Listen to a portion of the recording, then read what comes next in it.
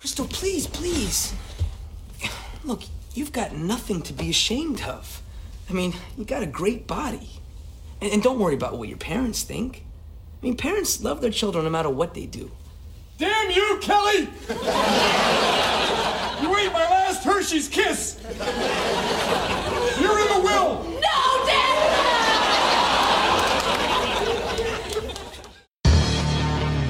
Let's rock. Thanks, Dad. Can I get a whoopin'?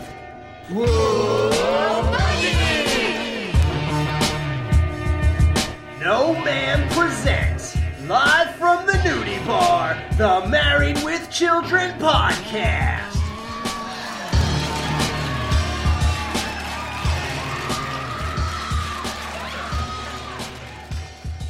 Welcome back to the Married with Children podcast. This is Luigi. And I want to say something. Hey, Chris, you've been such a great co-host that I'm putting you in my will. Ha! You'll owe millions. Well, I appreciate it. This is Chris. You have to give me just a second, though. Someone just slipped me a stick of dynamite cleverly disguised as a Cuban cigar. And we have a special guest co-host tonight, Stefan. Hi, I'm Stefan, and you ate the last Hershey Kiss? You're in the will, too. That's great.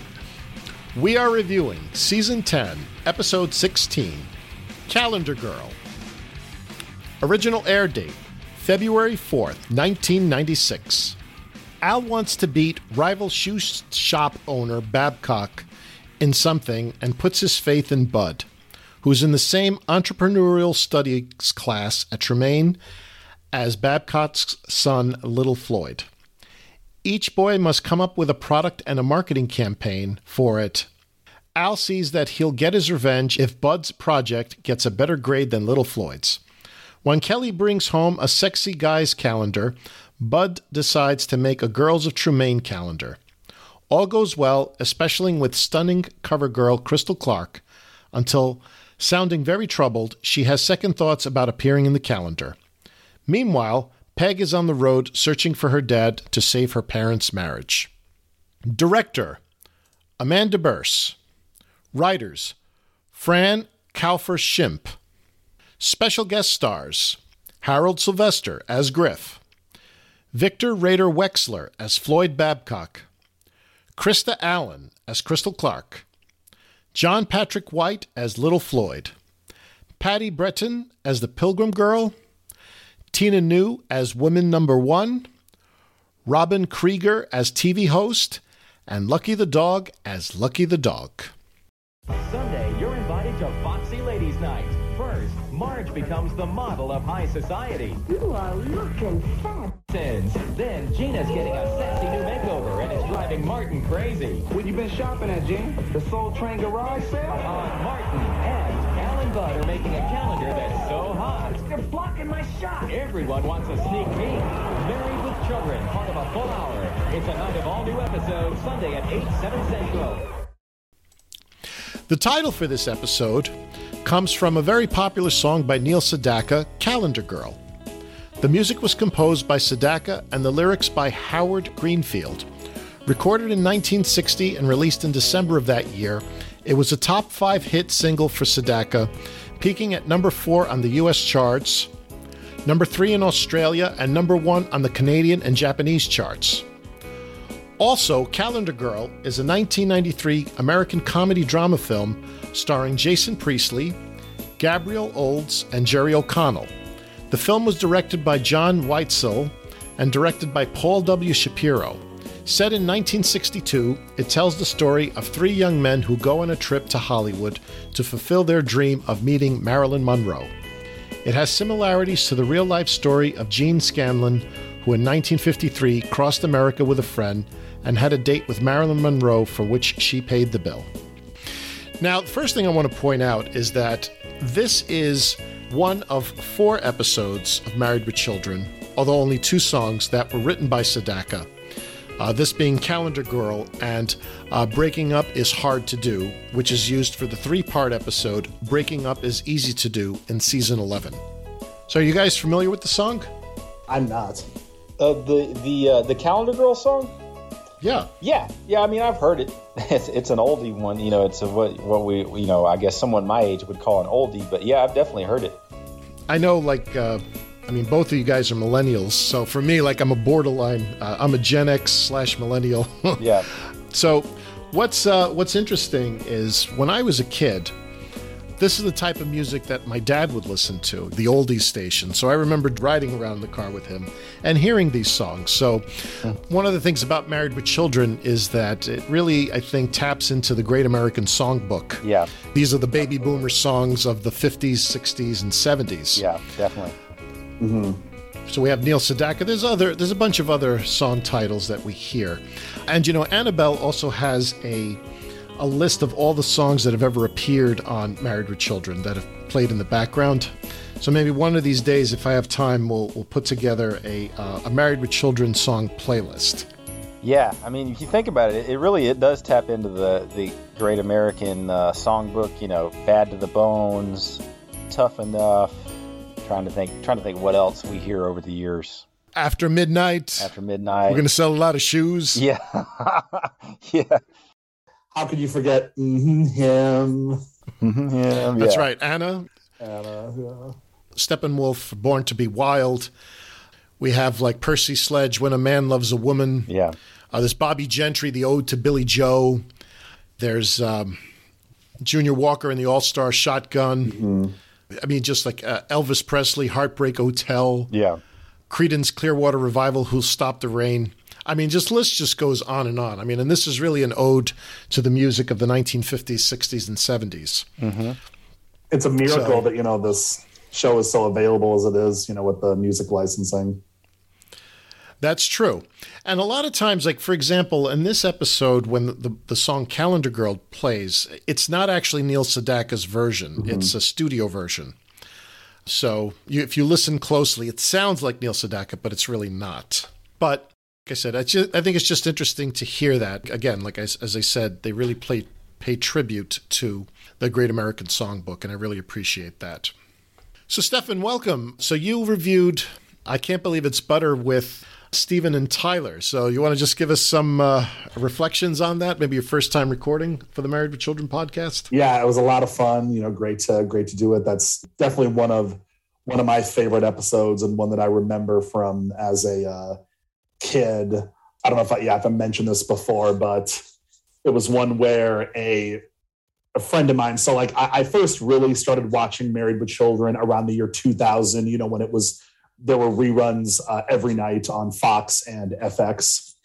And my friend at the time in junior high, Peter, he was a huge Married with Children fan too. And he told me about, there's this really funny episode where Peg's mom starts a phone sex line out of their home. And I'm just like, oh, that sounds great. And then it didn't disappoint. And then with this one, with Calendar Girl, funny enough. So I was hanging out a couple weeks ago with my friend Dan, who we were talking, like he's done some of the podcasts, like participated in one episode of the Talkbuster podcast that have been a part of my friend Chris, that we also did Fighting Films with. He runs a podcast where people that like worked at, Blockbuster or other video rental stores share their memories. And Dan is one of those people. So he was a guest on that show. And anyways, so I told Dan about this, and I told him about this episode, and he actually said, oh, I remember that episode, Calendar Girl. So I guess we'll get started. Mm-hmm. Like, obviously, people want to hear what our opinions are of this. By the way, I am a member of the LGBTQ plus community, openly gay, proud of it. So, I think it's appropriate that I'm on this episode. Yeah, and we loved it. We love having you, and we're really looking forward to hearing your opinion on it. All right, so we open with Alan Griff in the shoe store, and we hear a mention of Babcock shoes.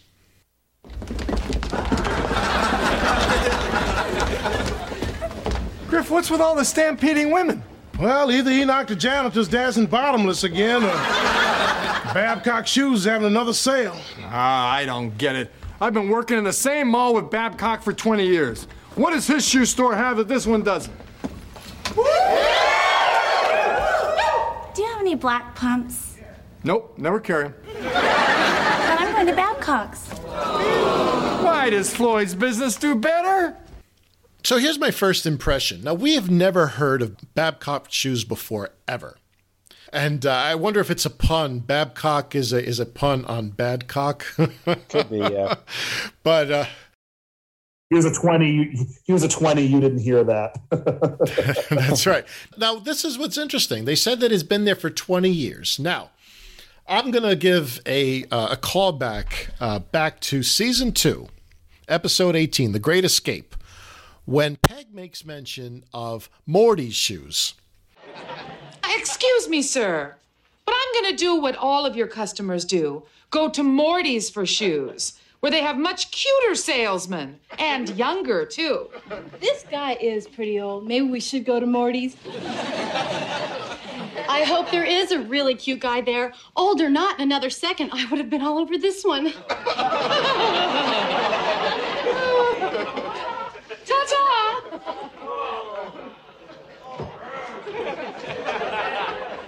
Why, Peg, why? Because I thought I saw you starting to look happy.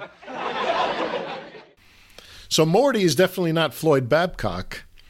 And, so what is it? Does this mall have 3 shoe stores in it?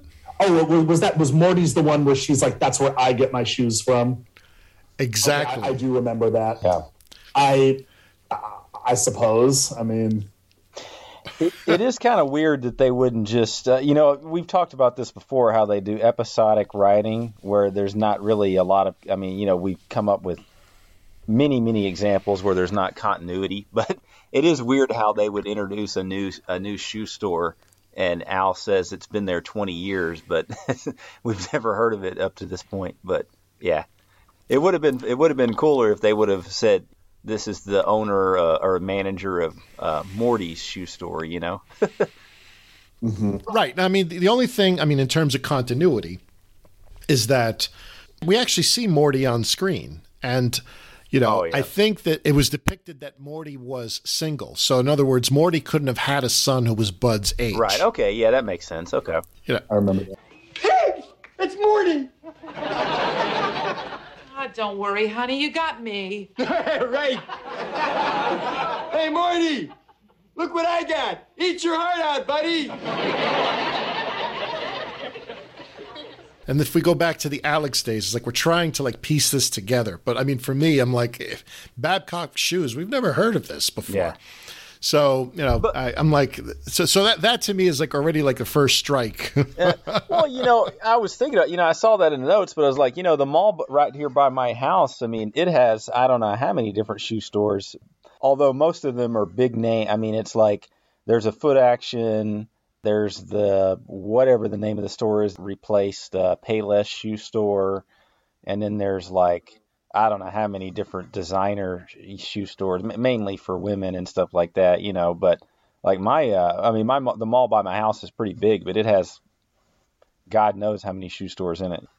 That's funny because I don't know if the Mall of America even has 3 shoe stores. Oh, really? Yeah, mine has a couple that are mainly for sports related. There's also a Nike outlet inside my mall. So. I'll tell you, I go to the Mall of America maybe 3 times a year, and I live less than 15 minutes from it. For people, people who live in the Twin Cities, the Mall of America is just whatever. Right. Unless if you work there, you don't go there all the time. Right. Yeah, but that's pretty typical. When you're typically never a tourist in your own city. You got right? it. Yeah. I was born and raised in New York City, and I think I visited my first museum in New York City when I was probably about 24 or 25. So go figure. I went when I went there because Queens is where my mom grew up, and we went back the summer after I graduated high school, and her best friend from childhood, I went to Coney Island with her daughter and her boyfriend, and she had never been to Coney Island, and she was 21. I think it's pretty typical for any of us. Yeah. Well, something funny I had in my notes. The lady that walked in and asked for black pumps. Did you guys get the feeling that the writers missed a joke there for Griff? Because, we've noted before that Harold Sylvester gets all the African-American jokes that come along. And did you guys notice when she said black pumps, someone in the audience goes, yeah. Like, did you guys hear that? Like they were expecting Griff to say something there? Yeah. But he didn't say anything. I believe you 100%. Yeah. Yeah, he could have said it's like, you could slip into me or something like that, right? Yeah, exactly. Like, I sort of feel like the writers missed an opportunity because, he gets all the African-American jokes, but he didn't say anything there. He just stood there. Right. And okay, yeah. What kind of women, I mean, and we know Gary's is, not a successful business that's been established, but like right. A woman's shoe store that doesn't sell black pumps. Yeah. Come on, keep your finger on the pulse of the market. And, this is, again, middle of season 10, episode 16. I think we might have said already, Chris, it's like, at least from, like my analysis, it's like, I feel like at this point they weren't even trying anymore. To me, like some of the stuff with this episode, before we get too far ahead, is that it just seems so farcical. I mean, there is no hint of reality to this, particularly like, in the Al scenes, more so than Bud. Like the Bud scenes seem a little bit more real, but the Al scenes are just like pure farce. Yeah. One of the things I noted, and just looking at one of the episodes we reviewed recently, Barely Men, is a lot of times they have good ideas, but the writing isn't strong. Like they'll have a good plot, a solid plot, but the writing just isn't up to par at this stage in the series run. Some of the jokes, like it's like they had the idea for the joke, but they don't write the second part of it, or it doesn't hit the way you think it would. I mean, that example right there, like that would have been a great Griff joke right there when she said, "I'm looking for some black pumps," and he could have said, "Well, how about me, baby?" or something, something real simple. "How about me, baby?" or something, I mean, and I sort of feel like the audience was expecting that because when she said that, you can hear someone in the audience go, "Yeah," like they know, like they just suspect Griff is going to say something, but nothing came. So anyway, one of the things we find out now is that Babcock's Shoes is between the world of carbuncles and the house of floss. Griff, I think it's location. I doubt it. Babcock's is between World of Carbuncles and House of Floss. Well, whatever it is, just once I'd like to beat him. Griff, I'm gonna have to do something crafty. Well, maybe you could slip him a stick of dynamite cleverly disguised as a Cuban cigar. You idiot. Where am I gonna get a Cuban cigar? And what is a carbuncle? Okay, so I had to look this up because I think we all know what floss is. So a carbuncle is a cluster of boils, painful pus-filled bumps that form a connected area of infection under the skin. And a boil, it forms when your skin, when the bacteria are infected and inflame around one of your hair follicles. So I'm like, okay. I think I would be embarrassed just to go into a carbuncle store. You know what I mean? Like, whew, that sounds painful. Yeah. The next piece of dialogue talks about this Cuban cigar wrapped in a stick of dynamite. I mean, that's just straight out of Looney Tunes. Yeah. Yeah. How about having a cigar? Gee, thanks. Nice. Well, I think I'll have to be going now. Oh, no, you can't leave yet. You gotta have a nice cup of tea with me. Here we are. There's nothing as sociable as a nice cup of tea. I always say. How many lumps do you want? Oh, 3 or 4. Oh, dear, I gave you one too many. Well, we can fix that. Here, and here's a cigar for you. So Al makes note that someone's coming who reeks of Old Spice and bacon. Griff, is it me, or is there the smell of Old Spice and bacon in the air? Old Spice is an American brand of male grooming products encompassing deodorants and antiperspirants, shampoos, body washes, and soaps.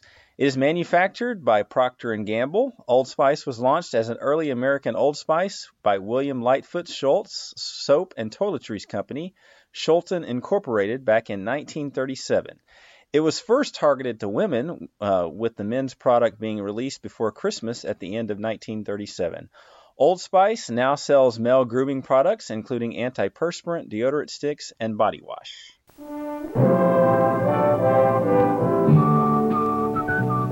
Wake up. Wake up with Old Spice and feel the freshness of the open sea. Wake up with Old Spice. Feel the spray on your face and the wind at your back.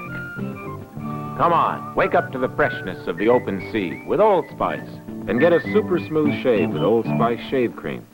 So you guys familiar with the scent? Yeah. I was for years. It was a staple for my dad. The white, the glass kind of bottles of aftershave. You can picture them, right? You know what I mean? My grandfather used to wear it. So whenever I get this, whenever I smell that thing, that's it takes me back to that. I mean, I'll use for example, Old Spice deodorant, right? But not like the aftershave. I think most women would probably puke. Yeah. I wear hearing that, right? The Fiji one, the antiperspirant. Sure. Yeah, it's good. But like I said, I think the classic Old Spice, I think it was overused.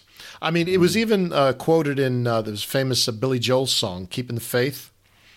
He talks about the Old Spice aftershave. Mm-hmm. All right, so in comes Big Floyd and Little Floyd. Hello, Babcock. Bundy, glad you're here. Though if you weren't, sales might improve. It's so busy at my store that my son here, Little Floyd, can't study. Well, if you're looking for peace and quiet, don't take him home where the Chicago Bulls are practicing layups with your wife.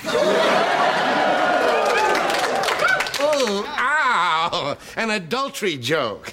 You see, Bundy, that doesn't work on a guy with two beautiful mistresses. You didn't hear that. Yes, Dad. Come on, Babcock. You didn't bring your boy who suspiciously looks like Dennis Rodman. So Floyd insults Al and says that they wanted to come to some place that was quiet. And so Al says that Floyd should take him home where the Chicago Bulls are practicing layups with his wife. Another good adultery joke there. Yeah. So I'm going to give you a call back here. Another one. Back to season 2. So Peggy loves Al, yeah. You remember when Marcy's in the cake? Yep. At the very end, she was in the Chicago Bulls locker room, yeah. Yeah. I remember that. I feel like, they seem to be channeling the past, but, I mean, it's falling up a little flat this time. I think it was funny the first time we saw that, right? Yeah. So then we have this other adultery joke that doesn't work on a guy with two beautiful mistresses, and then, Floyd has to effectively bribe his son, right? Mm-hmm. He says that Little Floyd suspiciously looks like Dennis Rodman. Right. And he obviously doesn't. Just a 90s topical joke, yeah. That's your neck of the woods, right, Chris? Yeah, absolutely. So Dennis Rodman is an American retired professional basketball player who played for the Detroit Pistons, San Antonio Spurs, Chicago Bulls, LA Lakers, and Dallas Mavericks in the NBA. He was nicknamed the Worm and is famous for his fierce defense and rebounding abilities. And I'll add on that, he's also famous for his larger-than-life antics, both on the court and off. He had the colorful hair, the body piercings, the tattoos, and by the way, which is all pretty common in the year 2022, but back in the early to mid 90s, that was very unusual, in not only in sports but also just in everyday life, to see a public figure with dozens of different hair colors and body tattoos. And he had the affair with Madonna. He was married to Carmen Electra for a short period of time. He's lived a larger than life life, that's for sure. I actually met him a couple of years ago. I'll post that picture in the comment section when we post that. But yeah, I met him a couple of years ago. He's a nice guy. And didn't you also meet Carmen Electra? I sure did. Yeah, I met them. So I got to. It was the timing of this event was so weird. I was a volunteer worker at this sports convention. It was a sports/television convention. And anyway, so I got to do meet and greets with them for free and take pictures and stuff like that. It was really weird. It was a really weird weekend. It was the Sunday that I met all of them was the day of Kobe Bryant's death. So I have that day imprinted in my memory bank because that was the day that Kobe died. So, but yeah, he was a nice guy. Him and Carmen Electra both. So we find out that little Floyd and Bud are in class together in this entrepreneurial studies class at Tremaine University. You didn't bring him down here just to study. You're right. This is more of a life lesson. You see, my son, little Floyd, and your son, little Nobody, are in the same entrepreneurial studies class at Tremaine. And we both have to come up with a product and a marketing campaign. And you brought little Dweebo here to the mall to see how real businesses work. Yes, and to your store to see how they don't work. So, you see, son, when you create your marketing product, what are you not going to do?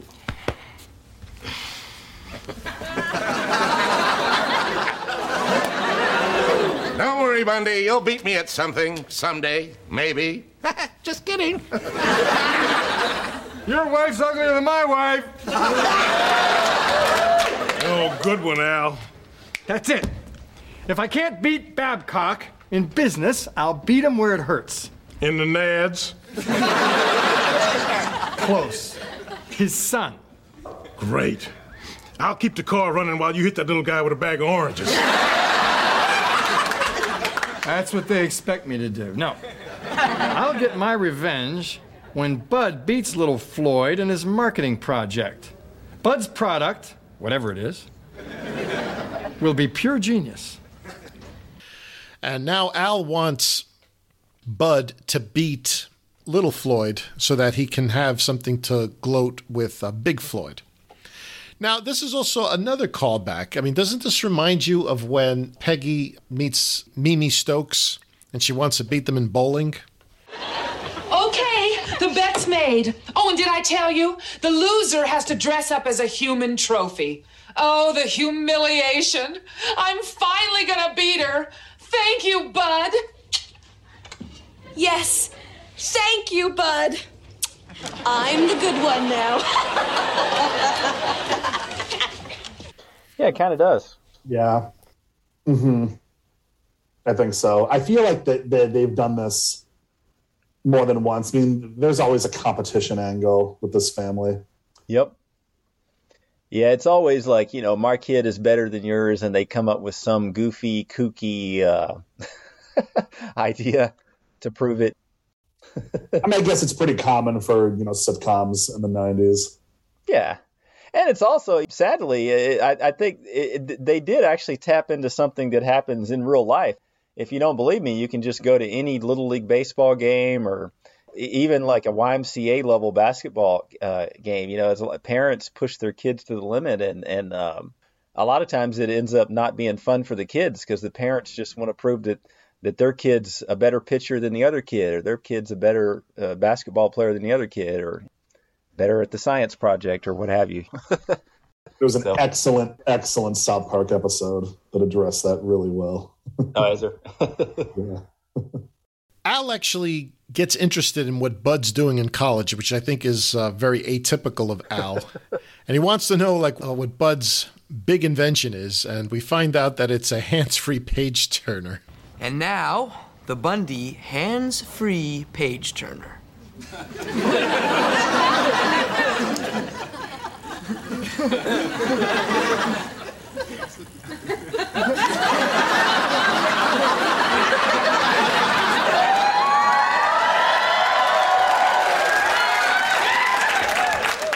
This is what you're planning on marketing.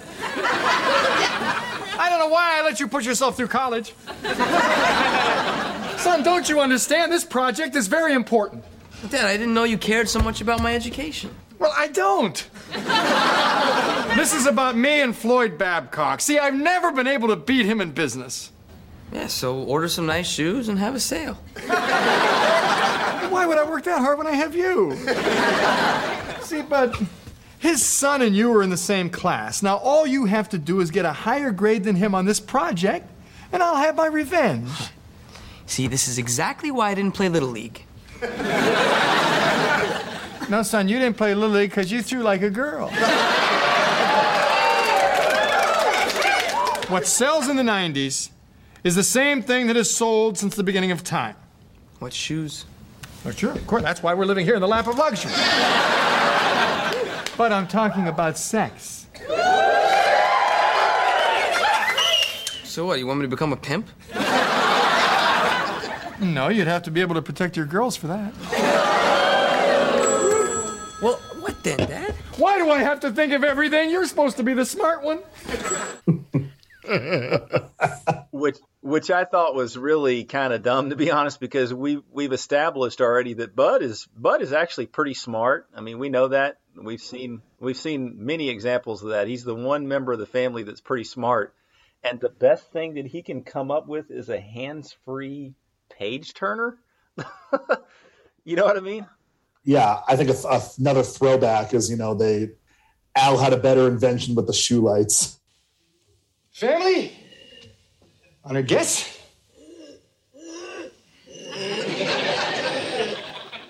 Kelly, we're not going on until you stop choking. It's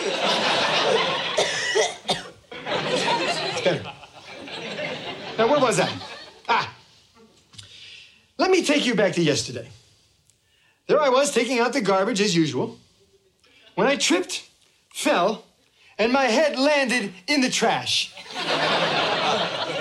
Normally, I just hang out there with my hopes and dreams for a while. But not this time. This time, a thought hit me. How can we as a people avoid this? Put a light bulb outside?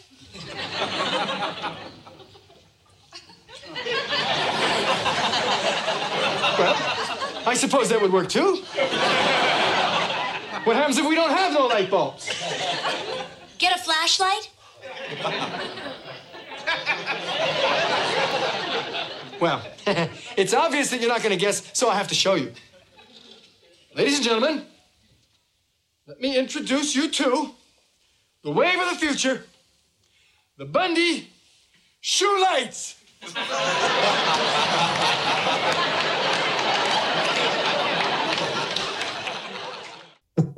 Yeah. Right. That was a much better invention. Yeah. I mean, eventually, as the technology got better, you had shoe lights. Right. Yeah. Well, heck, even the God shoes. There's, you remember the God shoes episode? But I really did see him. Look, Dad, please don't tell anybody else about this, because nobody is dumb enough to believe you actually... What did God look like, Dad? I don't know. I couldn't take my eyes off his shoes. You saw God's shoes? They were perfect, kids. Close-fitting, surrounding each toe individually, probably a soft-worked kid leather. Well, what did you say to God? I said, "Where'd you get those shoes?" You had one chance to talk to the eternal creator of time, space, and the infinite universe, and all you asked is where he got his shoes? Well, did you tell him your football stories? It was God, you idiot! He knows my football stories. Actually, I asked him something very important. I said, "What socks did he wear with those?" And you know what he said? "Don't need them. They're sewn in." There are shoes that exist now that are very similar to those. They're shoes that people mainly wear like at the gym and stuff like that. I don't know if you guys have seen them, but every time I see someone wearing those around, I think of God's shoes. I guess I've never noticed those. Yeah, they're loosely similar. They're sort of like, how do I describe them? I'll post a picture of them so everybody can see them. But whenever I see people wearing those to the gym, I think of God's shoes every time because it has the toes outlined and everything, just like God's shoes. I've seen those on Amazon. I know exactly what you're talking about, Chris. Yeah. Al tells Bud that he's disappointed at him because Bud wasn't very good Little League player because he says that he threw like a girl. Foreshadowing. Foreshadowing. Yeah. Yep. I mean, they're going for like a quick joke, because Al has to effectively insult his son. But I don't know. So far, these darts are just like are not landing. Mm-hmm. They're not landing anywhere near the bullseye. But Al has a great idea. He says that what sells in the 90s is the same thing that has sold since the beginning of time, and that is sex. Damn right. So he's saying instead of becoming a pimp, he says, so you want me to become a pimp? He says, no, you'd have to be able to protect your girls for that. That's funny. There's an old saying, and it goes that there's two things that make the world go round. You know what they are? Money and sex, man. You got it. Money and sex. And if you think about it, the two are related. If you have one, you're probably going to get the other. If you got money, you're going to be able to get some sex. If you got sex appeal, you're going to be able to make money. And it's true. It's not called the oldest profession in the book for nothing. Right. If you remember from A Bountiful Life. But quick, what's more important, love or money? Well, money, Dad. I can always rent love.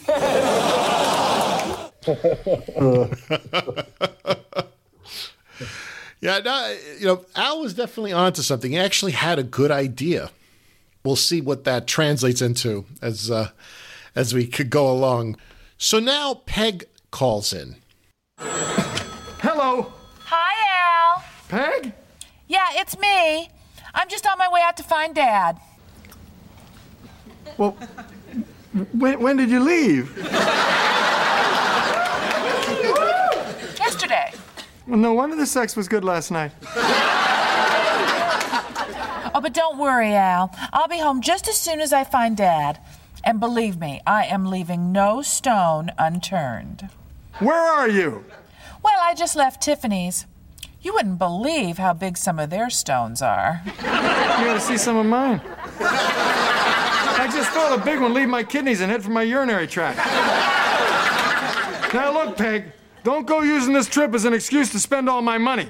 Al, I am trying to save my parents' marriage. This is not about you and your stupid money. Now look, I gotta go. I'll call you later. That was Mom? Yeah. Yeah, she left us. Mom's gone? Yeah. Was this something I did? I don't. Maybe. This begins this arc, which, in my opinion, I get that her absence was needed because Katie Sagal was, having a baby, but yeah, this whole thing I think is a big reason why season 10 is weak. Her absence, and she was still pre-recorded, but still. My issue is, where the hell does Peg get money to shop at Tiffany's and ride in a limo? I mean, she's got a cell phone. In 1996, a cell phone would have been expensive as hell, I would assume. My family damn sure didn't have cell phones in 96, and she's riding in a limo. She's shopping at Tiffany's. I mean, we've established Al makes, what, $3.20 an hour or something like that? Like, where $3.25. $3.25. Oh, yeah, that's right. He got a raise. How the hell does she have money for a cell phone, a limo, shopping at Tiffany's? Like, I mean, what in the world? It's something I just learned to accept with this show. I mean, yeah, like the big thing for me is how often these people travel. The same with The Simpsons. Yeah. And I'm just like, yeah, absolutely not. Stefan, as you mentioned, I mean, this begins the story arc, and we're not going to see Peg in the living room until the last episode of the season. Mm-hmm. The joke's on Al. And for our viewers, Katie Sagal was pregnant with her son Jackson at this point in time. So, I mean, he's now well over the legal limit. I mean, so this is now, what, 26, 27 years? He's, I'm assuming in 2022 he's going to be 26, right? Yep. Years old, so... and absolutely, good for her for, successfully having a kid after what happened. Yeah. I mean, because over the course of Married with Children, her time on Married with Children, the 11th season, she was pregnant 3 times. Mm-hmm. I'm glad, at least on a personal level for her, that she was able to do that, and the producers supported her during this time period. Absolutely, and every definitely, and her miscarriage too. She was gone for that too. So enter Kelly, who gives Bud a great idea. Well, look, Bud, the important thing is that you come up with a good idea for this project. One that'll beat Little Floyd. Son, you're my last chance. My children are my only hope. Hey, guys. My new calendar came in. The Buns of Usk. Looks like it's just down to you, son. Oh, my God, look at these buns. Oh, I knew I should have gone to Usk. Kelly, I think you just imbeciled onto a great idea. What, sending me to Usk? Making a calendar like this for Tremaine. You want to make a calendar of men's butts? No. I'm talking about doing a calendar of the girls of Tremaine. See, all I'll need is a camera and 12 beautiful women. Well, let's see. You have your Lieutenant Uhura doll, Barbie, Isis, Strawberry Shortcake. Oh, and that little pink sock you put on your hand and call Missy. Yeah, go ahead and scoff now, Kel. But I'm telling you, if I put out a casting call and say I'm making movies for HBO, beautiful women will come. Oh, yes, they will come.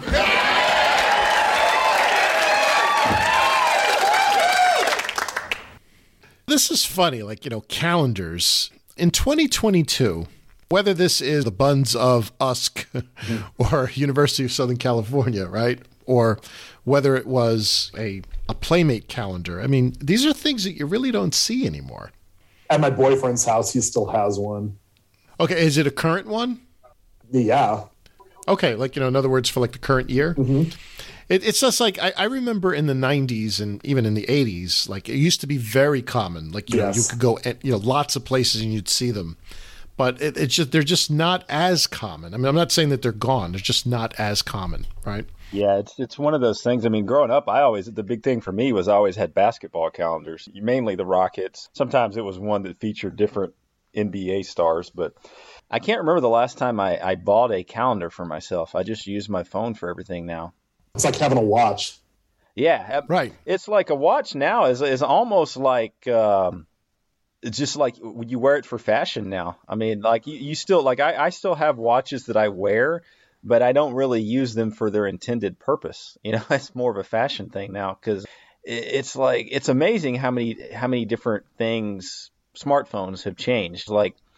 50, 60 years ago, having a pocket watch, for example, was a sign of prestige and wealth and power. Well, probably longer than 50 years ago for that, but you get the point. When was the last time you saw someone walking around with a pocket watch, Yeah, and unironically, yeah. Yeah, and you're absolutely right. It's more like a piece of fashion because it's I have a collection of watches. I mean, I have probably watches that go back 20 to 25 years. Yeah. Whether they be battery operated or they're just wind up watches. It's if I want to know exactly what time it is, I'm going to pull out my smartphone, which is, exact to the millisecond versus my traditional watch, which might be off by a few minutes because now it's precision is so important to us today as it was maybe 25 years ago. Mm-hmm. Yeah. I was thinking of the movie. Have you ever seen the movie Forgetting Sarah Marshall with, where they're where he's with Paul Rudd and they're on the water and he's and Paul Rudd's I haven't owned a watch since I've lived out here. And he's oh, you don't want to be a slave to time. No, I have my phone. Now, I do want to talk just one minor thing, and I don't know if this really goes into the bucket of continuity, but has more to do with place. So Kelly talks about the Buns of USC, and later on she mentions the Buns of UCLA, which would be, UCLA, right? Mm-hmm. Now, the thing is that the series takes place in Chicago. So wouldn't you expect her to have a calendar of the buns of like one of the universities in the Chicago area as opposed to those in California. Because again, you know, since the show is written in California, I guess they're going that route. But I mean, to me, it's like, wouldn't you want something more local? I mean, I suppose, but I think also Californians are known for being more like, it's known for being one of the most attractive states, I feel like. That's true. The only other thing I could think of is maybe they couldn't come up with a Chicago school that had an acronym that worked for the, like, she can say USC really easily, and I think everybody will pretty quickly know that that's University of Southern California. And then the next one was a UCLA. I forget exactly what she said, but everybody knows UCLA. That everybody, yeah, UCLA. Everyone knew right off the bat that was UCLA. You know, I'm trying to think of a Chicago school that she could say where the joke would work. Right. Now, Kelly says you want to make a calendar of men's butts. So to me, like, that's a callback to Kelly Does Hollywood. Yeah, definitely.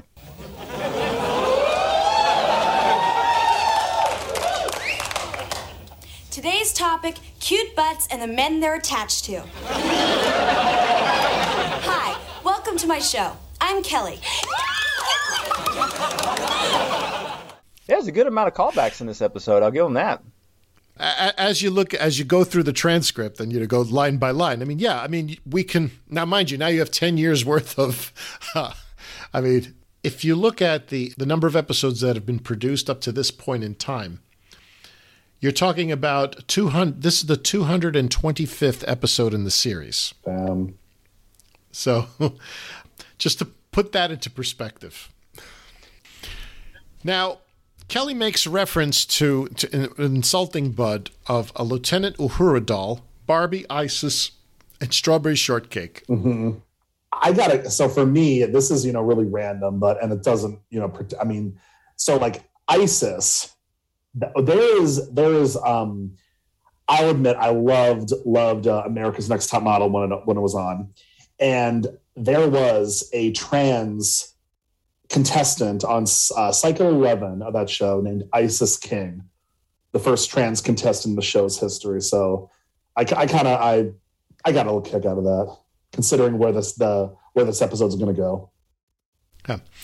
Well, one of the things I've said about Isis is that I don't believe it's the same Isis, because technically when Bud has referred to Isis and she's been on screen, she's been blonde. So we've seen a couple of blow-up dolls in season 10, but they have been brunette or black-haired women dolls. I guess I'm not. So it's not the blonde Isis. So he's cheating on her. Annabelle and I have had a disagreement on this. I'm trying to be very specific. It's like, I think the blonde is Isis, and these are other girls where he's cheating on her with, right? Yeah, he's cheating on her, man. He's like, it's kind of funny. The thing that we've pointed out many times is that at this stage of the show's run, Bud is getting laid on at least what I would call fairly regular occasion, and with some pretty damn good-looking women, too. It's kind of funny that he keeps going back to a rubber blow-up doll anyways, but... Yeah, and it's a really great point that you make, Chris, because it's like all of these girls are like Playboy quality women. Oh, yeah, I mean, which is like totally like, again, I mean, in real life, I couldn't expect that. Yeah, that's what I'm saying. I mean, even like the ones that are not Playboy playmates, I mean, like, my personal favorite is Amber from season 9. We interviewed Juliette Tablack. It's like, she's a damn good looking woman, No. And I'm just saying, when I said Playboy caliber, I'm just saying she could have definitely been in. And we've got Ariel or Ariel. We've got Ariel coming. That's up. right. He's getting laid on regular occasion by some damn good looking women. So, Lieutenant Uhura, Nichelle Nichols, is an American actress, singer, and voice artist. She sang with Duke Ellington and Lionel Hampton before turning to acting. Nichols played Nyota Uhura in the Star Trek television series, as well as succeeding in the motion pictures. Nichols' role was groundbreaking as a future role model for African-American female characters on American television. She also worked to recruit diverse astronauts to NASA, including women and ethnic minorities. By the way, I will apologize to anyone if I mispronounce that. I'm a Star Wars guy, not a Star Trek guy. So if I said that wrong, I do apologize ahead of time.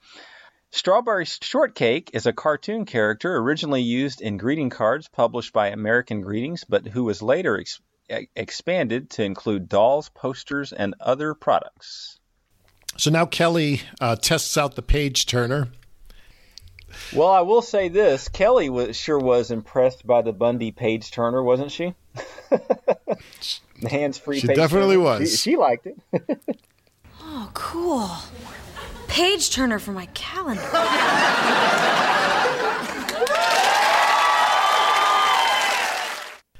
And we cut to the shoe store, and we have this bevy of beauties. Mm-hmm. So we have, for the month of December, a blonde in a Santa suit. We have a brunette in a bridal outfit, and I'm thinking that must be the month of May. Yeah, that makes sense. Yeah, probably. You know, I mean, like, it's not explicit, but I figured May seems to make sense for, like, a bride, you know, in springtime. Right. For the July, we have a brunette redhead as the Statue of Liberty. And for November, we have a pilgrim girl, who is Patty Breton.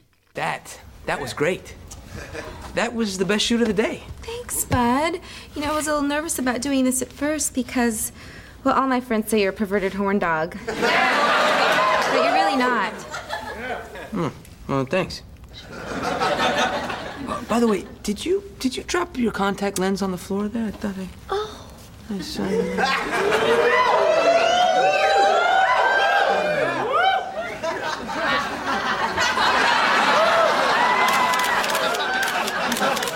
Hey, Bud!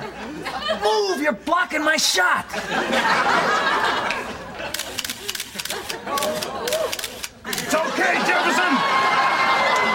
I've got it covered from here! Oh, man! Hold it right there!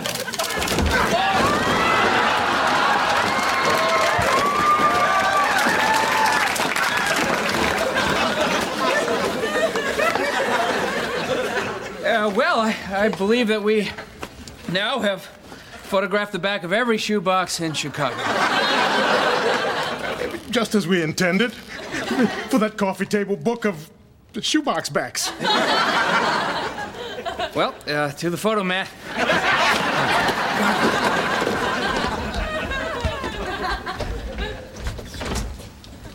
Patty Breton, or Patricia Cornwell today.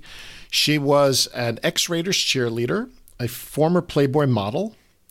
She was on Baywatch, and she's also worked as a realtor in addition to having been on Married with Children.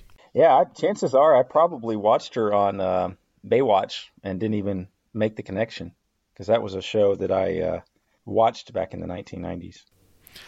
Now, Patty Breton was recently in the news. Oh, was that the one? It reminded me. Was that the one where she had the issue on the plane? Yes. Oh my God, that was her. So, yeah. Yep. I can't talk too much on that just because the mask on planes issue is such a hot topic right now. All I'll say is that the law of the land will prevail, and we'll just have to wait and see what happens. I can't get into that too much. Look, I mean, we try not to be political on this show, and we're not going to go down that road. Yeah. I mean, whatever anyone's opinion is, pro-mask or anti-mask, I mean, it's whatever your opinion is, it's fine.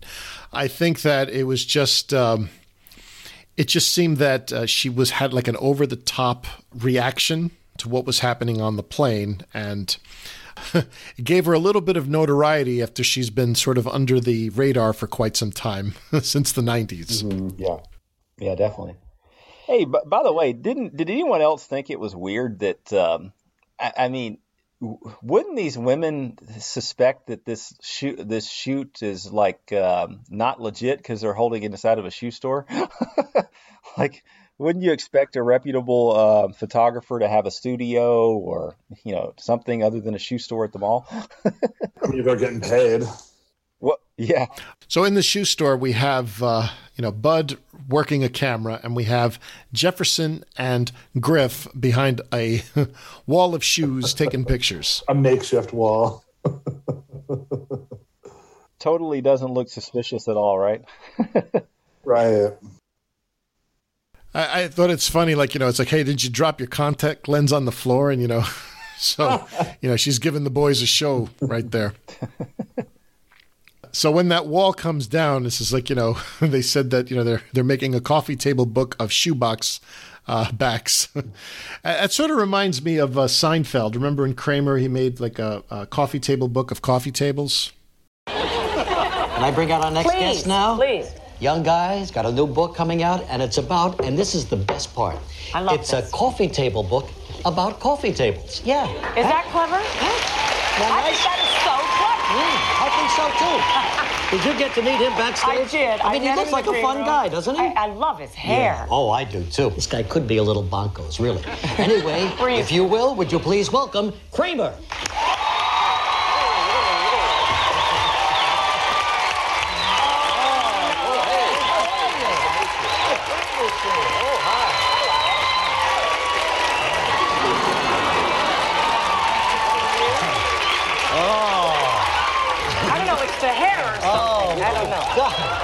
Yes. Kramer. So, a coffee table book about coffee tables. Yeah. Where'd you come up with this idea? Well, I'll tell you, Regis. Actually, this is a true story. I was skiing at the time. When I'm skiing, Kramer, I'm trying not to kill myself. You're writing books. Yeah. Well, now, you kids don't go out and try that. You stay in school. Have you always had an interest in coffee tables? Because really, I love coffee tables, Oh. and I thought I was the only one. See, the beauty of my book is, if you don't have a coffee table, it turns into a coffee table. Look at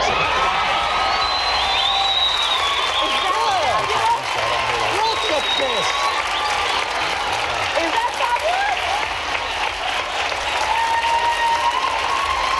Fabulous. I want one of those. Did I tell you this guy was bonkos? This coffee table is full of pictures of celebrities' coffee tables. That's true. That's right. Yeah? Well, I'm not in there. Where's mine? Oh, it's on file right here. I'm telling you, this guy's bonkos. He really is. But he's adorable. Yeah, he is. He's a nice-looking guy.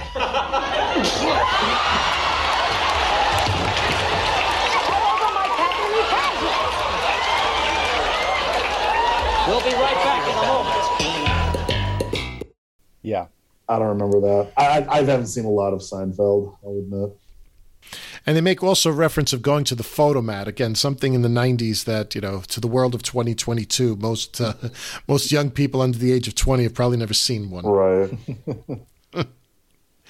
So in comes Al with Floyd and Little Floyd. What is it, Al? I'm trying to run a business. But you wouldn't know anything about that. Yeah, like I wouldn't know about you trying on women's shoes after closing. You didn't hear that. Babcock, I just brought you here to show my genius son and what his class project is. It's the calendar of the girls of Tremaine. She's Miss November. It's not bad, Bundy. But I'm sure my son can top that. What's your project, Little Floyd? Okay. I've invented a printer that is simultaneously compatible with both IBM's and Macintoshes. It'll revolutionize the computer industry.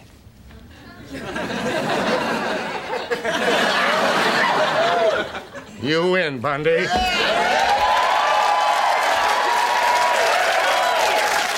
How dare you take my name, Little Floyd? From this moment forth, I shall refer to you only as Little. That's funny. That's how Mom refers to you. You didn't hear that. Damned if I didn't. So you have to admit that Al finally says that his genius son, Al calls Bud his genius son, shows him what the class project is, while Miss November is on the floor looking for her contact. Still. So Little Floyd's project is inventing a printer that is simultaneously compatible with both IBM's and Macintoshes. So I actually want to take a step back and talk about this one. I don't know if you guys know, but this was actually a thing back in the 80s and 90s, early 90s, though. Today, when you go in and buy a printer is, there's no such thing today as just a printer that'll work like on a Windows machine versus a Mac computer. But this was true in the 80s. Mm-hmm. So it wasn't like, you could buy a printer, like an HP printer, just to give you the idea. There weren't at that time that could just work, that would work on both. Literally, there were IBM compatible printers and there were Mac compatible printers, and you couldn't use them interchangeably. So it actually was a good idea, but by 1996, printers were not operating system specific. So like that was one of the things that confused me, because I think even back in 1996, I was thinking to myself, like, I think you can buy a printer that works on both. So it just seemed like a very weak idea for Little Floyd. I don't know. Do you guys remember this? Probably not. I don't really remember it. I mean, yeah, like if it was 10 years earlier, that would have been really cool. Yeah, I don't have much remembrance of that. I mean, my family didn't get our first computer as a family until I was a freshman in high school, so late 90s. So I had my first computer I bought was in 1990 or 1991. It was an IBM computer, and it was sort of like all, you sort of bought the computer and the printer, everything was IBM. But, I got my second computer in 1997, about a year after this aired, because at that point I wanted to go online. So the technology in 7 years had changed a lot. So, in order for you to go online with a modem, I think like in 1990, you probably had a 96 baud modem. Was it 9,600? And then you were talking by that point like a 24K or 56K in the mid to late 90s. This is the days before broadband, which is probably sounds like the Stone Age to you guys, but that's the way it was. I believe it. All right. So Big Floyd says that Al wins as they're looking at the Pilgrim Girl. I thought this was funny. Hey, I just remembered something. I don't wear contact lenses. I'll see you in astrophysics tomorrow, Ben. Ooh, I'll be right behind you.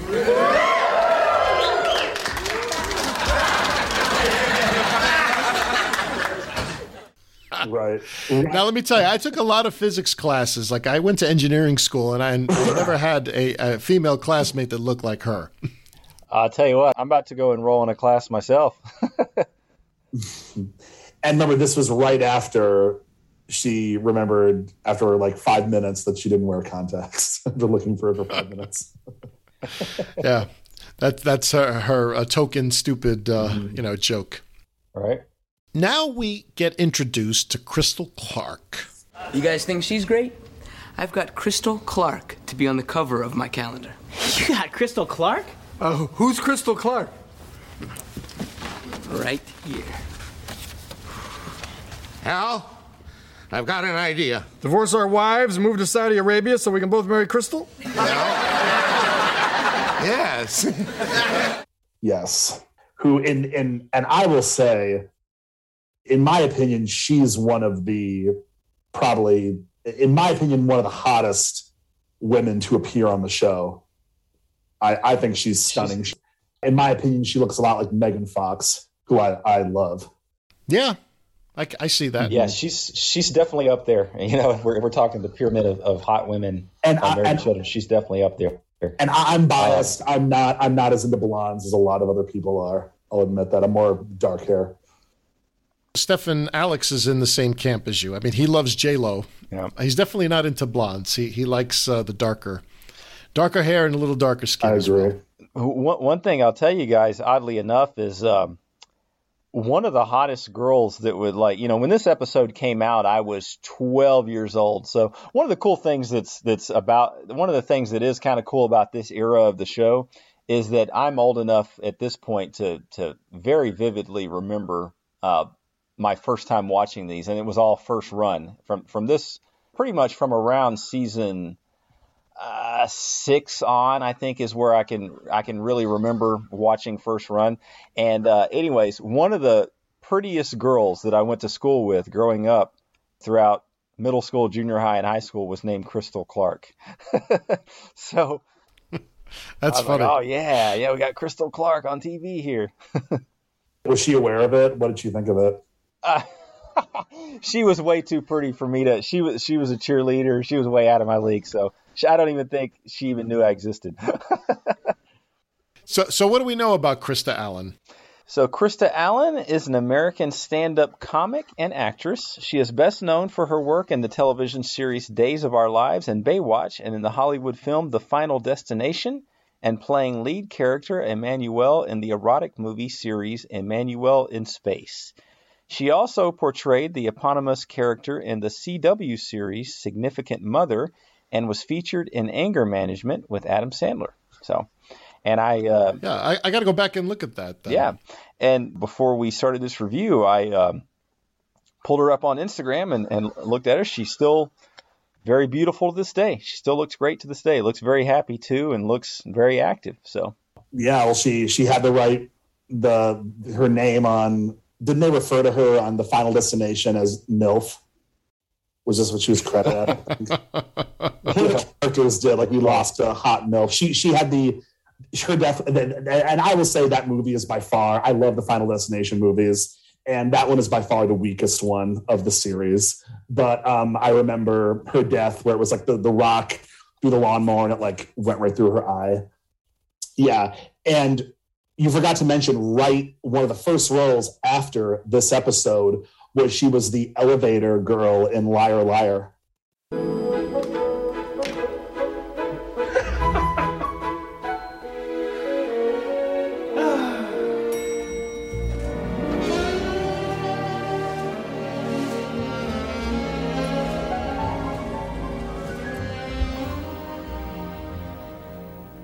Hi. Hi.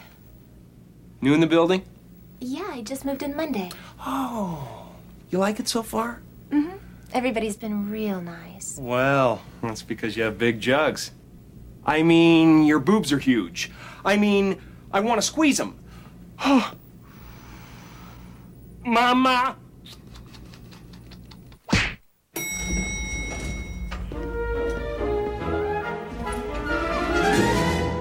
Really? No way. Oh, yes, she is, isn't she? You know what? I can see that now that you say that. That image just popped into my head. That is one of my favorite comedies of all time. It's so I would say in Liar Liar, in my opinion, is probably Jim Carrey's most underrated comedic role. That movie is a masterpiece, man. Dude, when you said that, the bell, it's like a light bulb went off on the top of my head. I can see that scene now. He walks in there and he's like, "You're new to this building, right?" And she goes, "Yeah." And he's like, "How do you like it so far?" And she's like, "Everyone is so nice. Everyone's so friendly." And he goes, "Well, that's because you have big jugs." And she slaps the hell out of him, remember? Your boobs are huge. I mean, oh, yeah, your boobs are huge. I want to squeeze them. I quoted that. Okay, like, I remember as a kid when we were at, like, a Cub Scout meeting, and I quoted that line or something I was talking about with a friend, and my dad just, like, flipped the fuck out. He's like, "Stefan, dude, that's so funny." I don't it's fucking hilarious, and it's like, I don't think I would have made that connection, and that's one of my favorite movies too. It's so funny, but yeah, that's a great scene. Mm-hmm. You remember that scene, right, Luigi, where he's in the elevator? I do. You know, one thing I have to say about her is that in terms of what she's written about herself, because, you know, when we do these episodes of research, I mean, she identifies as a stand-up comic. I mean, she loves comedy. So it's funny. It's like, you know, she knows she's playing the sex pot, but she's also appreciates the comedy. So like that, I appreciate that, because one of the things we keep talking about, Stefan, you know, to our listeners always is, this brand of comedy that we like with Married with Children is really like not something you find nowadays. Things are much more understated. Mm-hmm. There's a lot more sarcasm.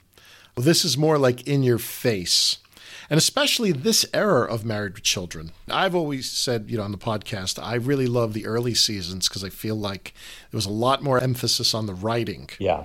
Mm-hmm. You know, now in season 10, it's all visual. I mean, the other thing we have to point out, which we said at the beginning of season 10, pretty much every episode or every other episode has a Playboy Playmate on it. Yes. When we get to our season 10 wrap-up show and we try to do rankings, it's going to be very difficult to come up with the top three, because it's like, you know, one after another, after another, after another. I mean, yeah, especially taking into account the spring break episode where we have 3 of them, I think, or 4 of them. So it's like, yeah, Yeah, and the thing is that I sort of don't like it. I know maybe like some of the guys are going to be maybe want to hit me over the head over this, but it's like, you don't need to just have all this eye candy to be funny. Right. But this is sort of like the route that they took in season 10. Mm-hmm. And I don't know, is it because Katie Seagal's not on screen? I mean, is it filler? Yeah. But just the fact that you have like a girl in a swimsuit who's walking across who gets like her 5 seconds of screen time. I mean, like to what's the purpose? Well, I mean, I think we have talked about how it, we speculate that season 9, the show was like, they thought the show was going to be canceled. And so they kind of lazily came back with season 10 when it was renewed. One of the things that I've noticed now that we're doing this podcast, it never dawned on me before, but I think one of the challenges that season 10 had is, we're missing Katie Seagal for half of the season. So that's one of your big 6 that you're missing. And also, Amanda Bierce is directing a good number of the episodes now. And by and large, the episodes that she's directing, she's either not in or she's only in 1 or 2 scenes. She's peppered in for 30 seconds or 60 seconds. So you have 2 of your big 6 characters that are largely absent in season 10. I mean, that's a hell of a challenge to overcome. Obviously, this is a episode that's centered around Al and Bud, but and I talk about that a little bit in my rating at the end. We're missing 2 of the big 6 in this episode, so I think that's a big challenge. So one of the lines is between Al and Floyd is that Floyd says, "I got an idea," and Al says, "Divorce our wives and move to Saudi Arabia so we can both marry Crystal." I'm like, well, I think the way it works is you can have multiple wives, but like a woman can't have multiple husbands. But I thought that was funny, but it's all right. Women couldn't drive in Saudi Arabia at that time. Yeah. And plus, it's like, I don't know, would the guy want that anyways? I mean, would you want to share your wife with someone else? I mean, I don't know. Some people do. Hey, not judgmental here, but I don't know. I think if Alex were on, I think he would probably want to share J-Lo with Ben Affleck if he could. Yeah, maybe so, yeah. It's so funny how that's like they're, with them like being back, because it's just so timely, because now it's been talked about on this show how, decade nostalgia is always 20 years later. So now the 2000s nostalgia is beginning, and that is so Ben Affleck and J-Lo was so early 2000s. Yes, so it's just topical, but it's come back. It's appropriate. Good for them, though. But first, I propose we talk to a publisher friend of mine. We can take this calendar national, make ourselves a fortune. But we still marry Crystal. Oh, sure. Well, how much are you willing to invest? 10,000. Great. I'll throw in 10 too. So we'll have $20,000. No, we'll have $10,010. No, but it was my son Bud's idea. I want half. Forget it. Look, Bundy, I'm taking all the risk. I mean, what if this is a touched-up picture? Hi, Crystal. Hi, Bud. Well, I'm touched. And I'm up. Let's go fax this to the publisher. So now we have this Big Floyd wanting to invest $10,000, and Al says that he'll throw in 10 too. And we all knew what he meant. We all knew exactly. Yeah. I mean, I think for us, the fans, Chris, you always talk about if you ever had to sit someone down that had never seen the show before and you show them an episode, right? Right. If you had someone who had never seen the show before and they see this particular episode, they would probably laugh at that joke because they didn't see it coming. Right. But, to a super fan, we already knew. We knew exactly where they were going. Yeah, definitely. That's one of the things that I'm like, I have certain criteria. Like, if I'm going to give an episode of 5, one of the questions I ask is if this person if I had a friend who had never heard of Married with Children, would I show them this episode? That's a question I ask. And then, like, if I'm going to give an episode of below a 3, one of the questions is, would I avoid this episode if I were watching it with a friend that didn't know much about the show? So, but yeah, that joke I think a non-fan would have probably laughed at that, but most of us saw it coming. Yeah. So Crystal comes in and talks to Bud. So, are you ready for your photo shoot? Sure. Who are those two drooling geezers with little Floyd? Those were our fathers. That was Big Floyd and Big Void. Hey, Crystal, remember how I said this was going to be a class project? Well, I've got great news. We are going national. Oh. Oh?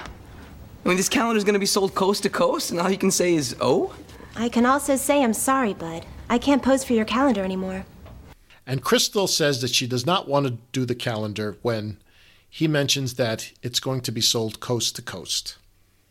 Watching this episode the first time, in my head I was like, what's the problem? So now we get to the real crux of the matter, right? Like, why is she resisting this? Because A, she's not naked, right? She was okay with it being a class project. So I think being the first time I'm watching this, it's like, okay, well, what's the problem? I don't understand. And that gets us into the crux of it all. Mm-hmm. The other thing you missed is she's obviously very attractive. So what's she worried about? And I'll tell you, I saw this episode for the first time as I was about 12 years old. I saw it first run. I did not see this ending coming. I had no idea that this bomb at the end was coming. How about you, Luigi? No, because in my mind at the time, I was thinking to myself, is she like religious? Is this going to be something that's like, oh, like I'm going to be a nun. Crystal's going to go into a convent. Yeah. So she doesn't want to be like on this thing. Like I was thinking to myself, like what could the punchline be? I kept expecting it for her to be that she was somehow ashamed to be associated with Bud. Like she was going to say, well, it's okay within our school, but I don't want people knowing, or I don't know. I didn't really know what was coming, but I thought it was going to be that she was ashamed to be with Bud or be ashamed to be associated with him or something, which wouldn't make sense because she kissed him, and she was going to do his calendar. Right. But I mean, Stefan, at this point, I mean, from the first time you remember watching this, like, what was your assumption? Probably something religious. I guess I didn't pick up really on, it a lot. Probably it was something religious, I guess. Or we could combine the two. How about this? So Bud drives her to become a nun. could be the twist. She humiliates him on national television that way. Yeah. There's the episode in season 10 with Esmeralda. Mm-hmm. Remember Esmeralda and Carlos? So like Bud has the romp with her. She's effectively like the sex maniac. Yeah. And you find out at the end that she's going to go into a convent tomorrow. Yeah. Oh, that's right. Yeah, they already did that kind of. Okay. Yeah, I remember that now. Yeah, so the Esmeralda episode was Love Conquers Al, which was episode 12. So that was a few weeks ago. Okay. In Love Conquers Al, we already did the nun thing. So, I mean, in my head, I was like, are we doing the nun thing again 4 weeks later? Mm-hmm. Yeah, I never saw this bomb coming. I'll say that. And I'll say that. All right. But we'll talk about it when we get to it. Yeah. So we cut back to Al and Bud back in the living room. What do you mean she doesn't want to do it? Don't you know how much money I've got riding on this calendar? Oh, yeah. I know. You had $10, Dad. That's beside the point. Don't you realize how many hundreds of thousands of dollars that $10 was going to earn? Oh, and you were going to share how much of that money with me? Again, we deviate from the point. Look, Dad, I got her to come over. I'll talk her into it, okay? You better, or I'm cutting you out of the will. Wait a minute, that's no punishment. I'm putting you in the will. You'll owe millions.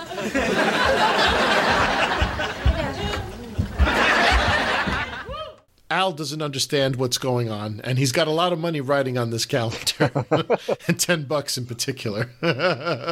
So now Kelly comes down, and she's looking smoking hot in that top that she's wearing, the jeans. That was a very 90s outfit. Yeah. What do they call them? Crop tops back then? Mm-hmm. Yeah. Kelly, I don't get it. Why would Crystal not want to be in a national calendar? I mean, if someone asked me to pose in Speedos, I'd do it. Gee, Bud, thanks for the visual. Kelly, please help me. I mean, Crystal's going to be here any second, and I still have no idea how I'm going to convince her to be in my calendar. Well, why don't you try being sincere? What do you mean, like completely honest? Well, that goes against everything I stand for. That'd almost be like talking to a guy. Well, that's exactly how she'll feel. Anyway, I'm gonna go upstairs and finish reading my calendar of the Buns of Ukla. So Bud says, if someone asked me to pose in Speedos, I'd do it. And it looks like Christina Applegate's going to vomit. And I think it has more to do with, I think if I had said that to my sister. Right. It's I don't think my sister would, either of my sisters would like that. At that point with Bud, it's like you set yourself up for that. You did it to yourself. Right. Kelly actually gives Bud some really good advice. She says, she tells him to be sincere. Mm-hmm. And completely honest, which goes against everything Bud stands for. But that's really the Bundy credo, right? Son, always remember the Bundy credo. Lie when your wife is waking. Lie when your belly's aching. Lie when you know she's faking. Lie, sell shoes, and lie. So that really is our family credo? No. No, actually, the family credo is Hooters, Hooters, yum, yum, yum. Hooters, Hooters on a girl that's dumb.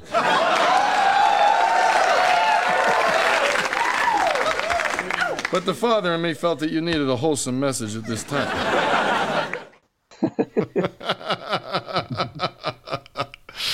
Oh, God. So Kelly goes upstairs, and she's going to go read the calendar of the Buns of Ukla. Stefan, so you're openly gay male, right? So, would you buy yourself a calendar that had the Buns of Ukla or Usk? If I was in the 90s, yeah. Or, well, depend if I was, in the closet or not. Because the 90s was obviously a very different time than today. I remember one time, speaking of that, I remember when I was, I'm going to say maybe 7th or 8th grade. Remember I used to do Secret Santa at school? And I remember, one of the guys in my class, I ended up having to be, the Secret Santa. So I knew him. I'm like, what am I supposed to get him? And I remember I bought him a calendar of, some girl in swimsuit. I'm trying to remember if it was maybe Anna Kournikova or something like that. But, I just came into my head. It's that was sort of one of the things you would do back then. But again, you just don't find as many of them nowadays as they had back then. Although I do suspect that Alex probably has, some J-Lo calendars, right? Probably multiple ones. Dude, I used to love Anna Kournikova. You unlocked a memory. I did have a Britney Spears calendar back in the day. Sure. And I remember seeing them. Mm-hmm. Again, but that's going back 20 years, right? 20, 22 years, probably 99, 2000 or so. I have a question, Luigi. So your school did Secret Santa in junior high? Yes, I went to a Catholic school, actually. Oh, okay. Yeah, that sounds a little, I was associated with a workplace. I will admit, I do not like Secret Santa. I've only did it one time for a job when I worked at a nightclub in my hometown. And I didn't I think I just re-gifted something kind of as a gag gift. And I think, okay, if you're going to do Secret Santa, everyone should list 3 things that they like. I don't like, it's I don't know. Most of these people, it's I don't know you well enough to know what you would like. And I don't want to, offend you. So, yeah, I'm sorry. I'm venting. No, it's fine. The way I remember it was, I was in a class of, I don't know, going to say maybe 20 people. Yeah, and that, so you knew each other well. Okay, that is different. That's different. Yeah, so we all knew each other. And if you'd gone to a Catholic grammar school, pretty much everyone had been together for 9 years. That's legit. Okay. Now, for myself, I actually went to 3 different grammar schools. So I can't say, so it was literally 3 years each. So I not I'd spent a lot of time there, but by the time you're, 12, 13 years old, you sort of got to know everyone, but again, in a small class. But I just remember it was the teacher was well, listen, instead of buying gifts for everything, we're going to do Secret Santa. I think you couldn't spend more than $5 or $10 or whatnot or whatever it was. Mm-hmm. Yeah, so I came up with this idea. It's so this guy in my class I do, I'm what would he like? And I'm So like I went to like one of the malls. I'm like, okay, I think he'd like this, right? And he did like it. In my previous profession, when I worked at a bank, that was pretty common. Every year we did Secret Santa. What I do now as a flight attendant, it doesn't really work because like my base here in Houston, there's over 3,000 of us. Uh-huh. You work with different people every day. Yeah, and I like almost every trip I work with a different flight attendant, and in many cases it's someone that I've never met before. So it doesn't really work in what I do now. That's a blessing in a lot of work settings, trust me. Yeah. Yeah. That's true. All right. So the doorbell rings and in comes Crystal. Hey, Bud, you wanted to see me? Yeah, Crystal, I wanted to be sincere with you about this calendar and what it means to me. Okay.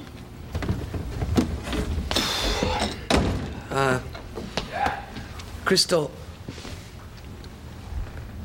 I don't talk about my brother much. But, well, Judd and I,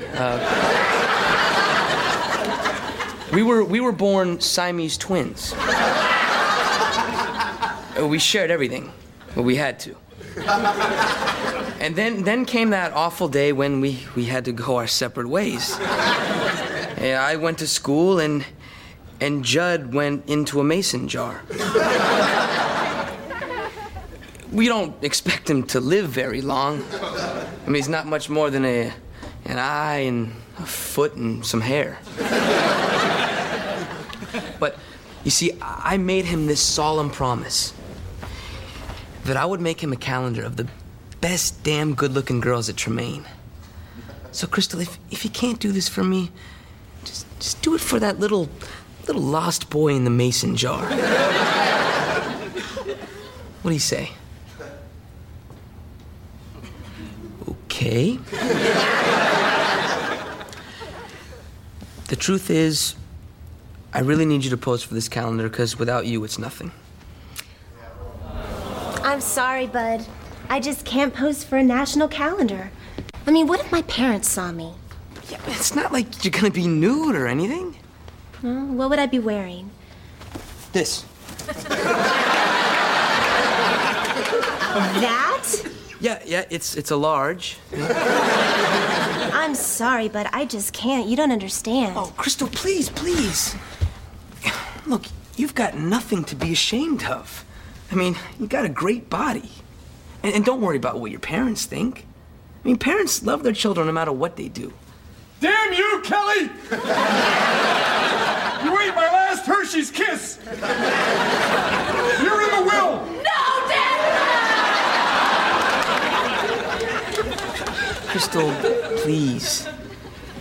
You are the most beautiful woman I've ever seen. And I'm not just talking on the outside. I mean, you should be proud of who you are. You know, maybe doing this calendar isn't such a bad idea after all. I'll let my parents know I've finally become a woman. Thank you, Bud. You don't know how much this means to me.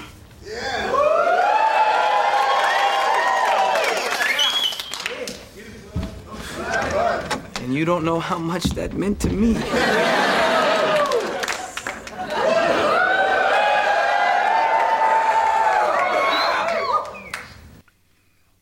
And Bud gives her a story about his Siamese twin brother, Judd.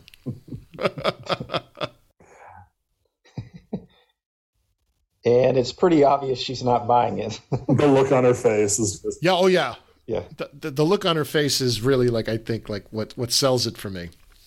You know, Chris, I didn't say this. When we talked about Juliet Tablak back in season 9, one thing I'll say is her facial expressions really did it for me. Yeah. In other words, her facial expression is better than probably 10 lines of dialogue. And I'd say for Krista Allen as Crystal Clark, that look on her face, I think said pages worth of what's going on in her head. Yes. And I have to give credit for that. I want to call that out. But I will say the dialogue in this scene, to me, was the most real dialogue of the entire episode. Everything else is almost a farce, but the tender moment that they have with each other, That to me was what made it real. I mean, like, it was believable. What do you guys think about that? Oh, absolutely. Yeah, I mean, you could tell right off the bat she was not buying it. And then her facial expression, when he finally owned up and told her the truth and said, look, the calendar won't work without, I forget exactly the words he used, the calendar's not going to be any good without you. You could tell she was excited and she was happy that she was finally going to be able to be herself, that type of thing. Of course, we don't really know what be herself means yet, but we'll soon find out. But yes, she definitely sold that with her facial, the physical facial expression she was making definitely made the scene. Yeah. I thought it was funny, that little comic interlude when he says, and don't worry about what your parents think, because parents love their children no matter what they do. So Al comments that Kelly ate his last Hershey's Kiss. It's like, you're in the will. I would say, for me, that was probably my biggest laugh in the whole episode. Just and again, Crystal just looks like, what the hell's going on? Who are these crazy people? Yeah, because that's one of the things. I mean, so if you die, that's a question I'll throw out. I don't know the answer to it. Like, in other words, if you die and let's say you're owing people money, like I assume your estate, quote unquote, still owes the money, right? I mean, but if you don't have an estate, who the hell does that go to? I mean, I guess it just goes to no one. In other words, if I'm penniless, right, and like let's say let's say my sons are the executors of my will, but I have nothing, and let's say I owe $100,000, they're not responsible for paying my debt, right? No, it's a good question. I saw a lot of this at the bank. It depends on how much money we're talking about. I mean, if you die flat broke and you owe $2,000 on a credit card, there's nothing they're going to do. If you die flat now if you die with a couple $1 million in the bank and you owe $50,000 to this furniture store and you owe $100,000 on this loan and whatever on that, they could come after your heirs, because your estate is being left to your children or your wife or what have you. They could come after that. But if you die flat broke and you owe money, they're not going to go after your heirs because that wouldn't be right. It doesn't make any sense. Well, and it's just not worth the effort for them. It's almost like, are you going to sue someone that makes minimum wage? I mean, you know what I mean? Are you going to sue somebody that makes $30,000 a year, $40,000 a year? Probably not. Now, if someone who makes a hell of a lot of money does something to you, or punches you, or wrecks your car or something, sure, you might go after them. Yeah, I think that's what insurance companies are for. Yep. And that's what I work for, Stefan. So I could get into that, but all right. No, but I think, Chris, you gave a good explanation on that. Yeah, I mean, something I'd never really contemplated before, but it was funny. All right. I guess the telling line is like, I'll let my parents know that I finally become a woman. Right. So, once we get to the punchline, like that line really resonates, sort of like that highlights it. Anyway, so now we cut back to the Bundy living room, and we have Al and Big Floyd and Jefferson and Griff sitting on the couch. Oh, man. Is Crystal wearing really, really short cut-off jeans, or does she just have stonewashed skin? It doesn't matter. Hey, Floyd, next time let's do the 12 months of Crystal calendar. All Crystal, all the time. I think I can dig up about $5. Dad, guess what? I got an A+ on my project. I knew you wouldn't let me down, son. How'd you do, little Floyd? I got an A. Come on over here, son. Not you. Our son. Mine and Al. Hey, guess what? There's more great news. Crystal's going on Chicago Live to publicize the calendar. Floyd, can you say ka-ching? I'm telling you, Dads. She is so hot. I think I'm gonna ask her out tonight. You can marry her with me and Floyd for all I care. As long as she keeps making these calendars, she's family. And I love how Al and Floyd are wearing the same clothes. That's a nice touch. Yeah, that was kind of funny. One of the things what I thought was funny was Bud, he calls them dads. Yeah. Mm-hmm. Because his dad's, guess what? So he gets an A+, and little Floyd gets an A. Yeah. And Big Floyd calls here, come over here, son. And he's talking about Bud. Yep. Yeah, I got a kick out of that. It's like, Bud, he has two dads now. And hell, the two guys, Babcock and Al, they're friends now. All they care about is the fact they're going to make some money. Or at least they think they are. I mean, that's how Al is with, anyone, even his own family. Yep. That's right. As long as he's making a buck, that's all that matters. Mm-hmm.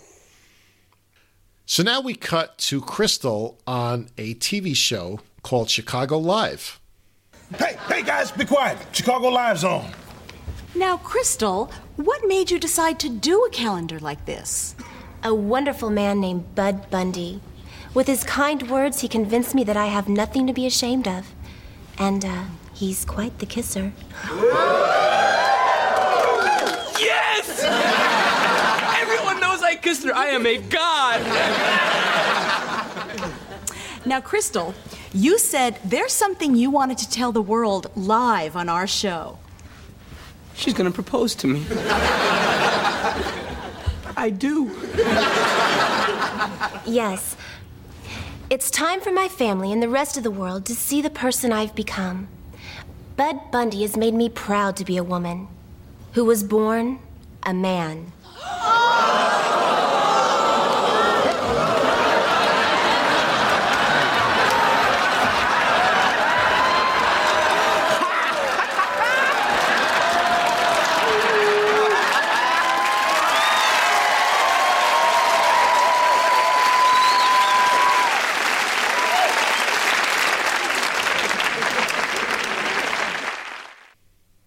Bud gets on his knees, right, thinking that she's going to propose. Yep. And they want to see, show the rest of the world the person that she's become.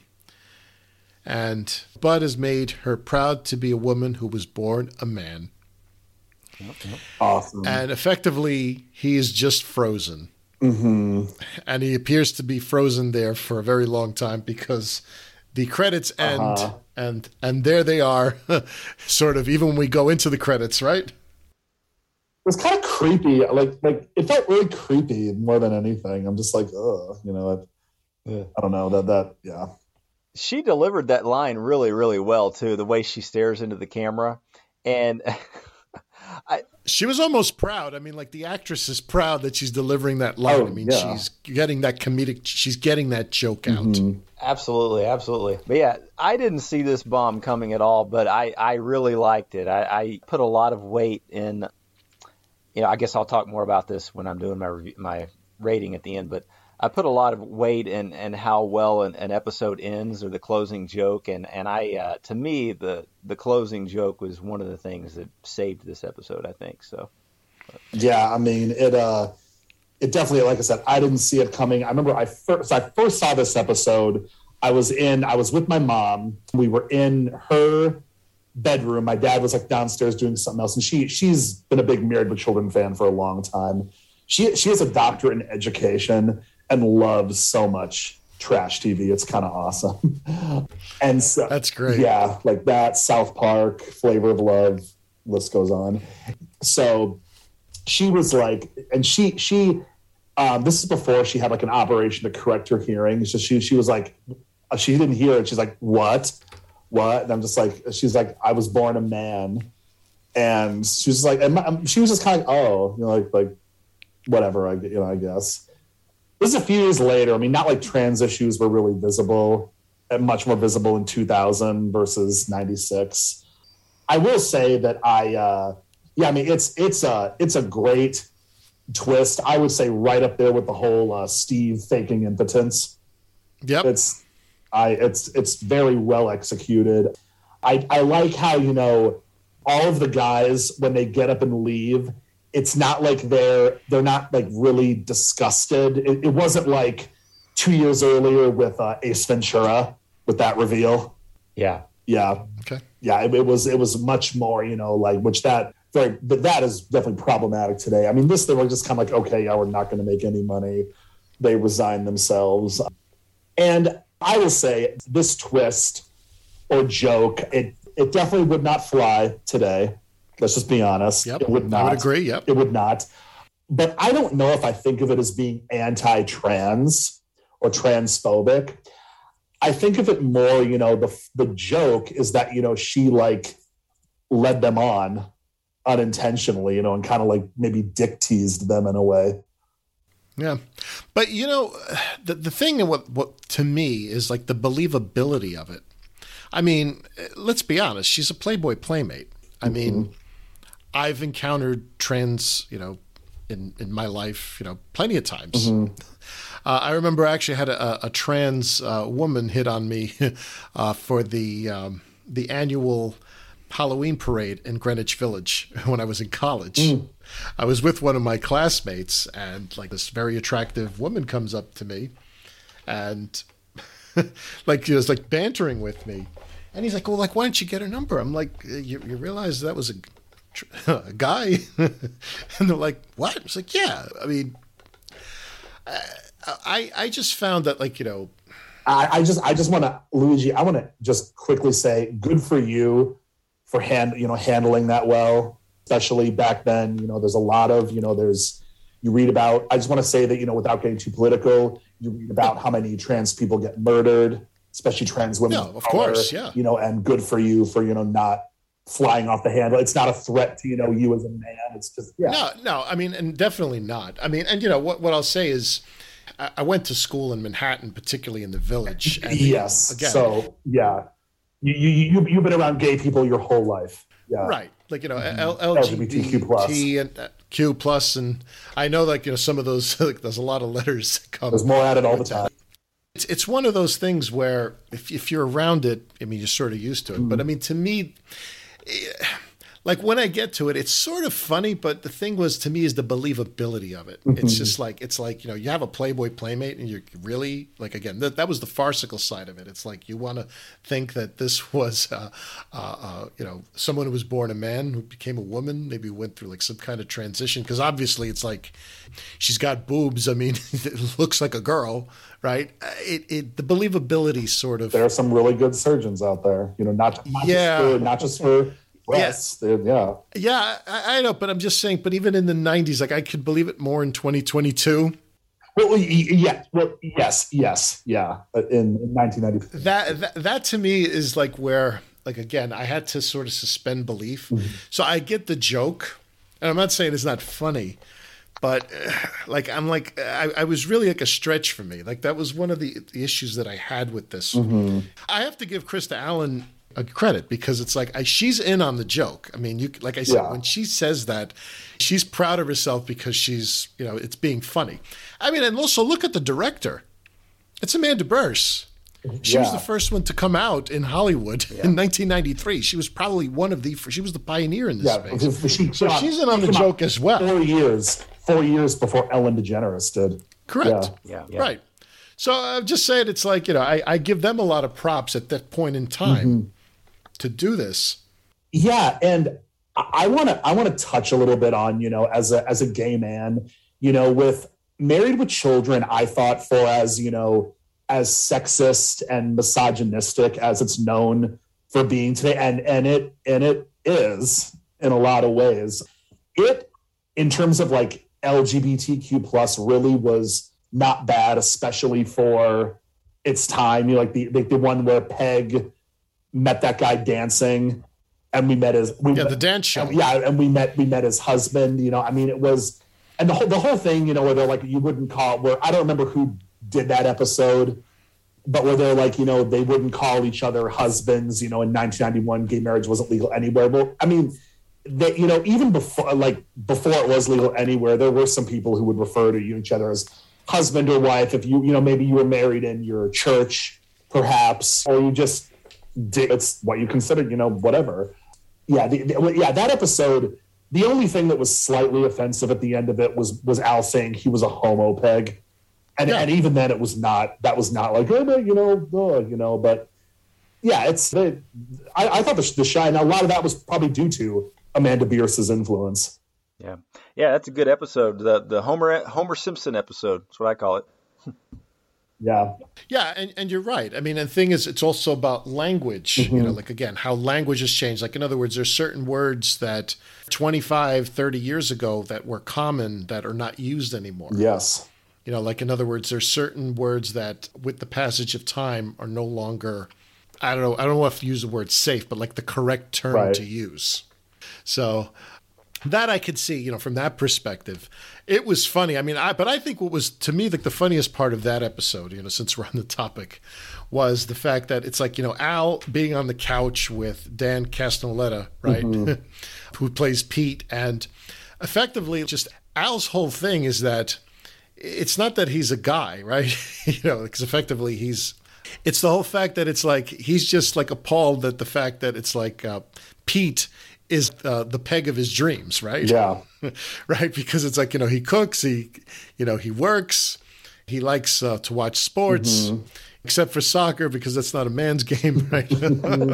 But I mean, like in other words, all that dialogue was effectively like, you could have replaced Dan Castellaneta with a woman, right? Because that's the way it was written, right? It was just written so it would be like a heterosexual male, a heterosexual woman. Yeah.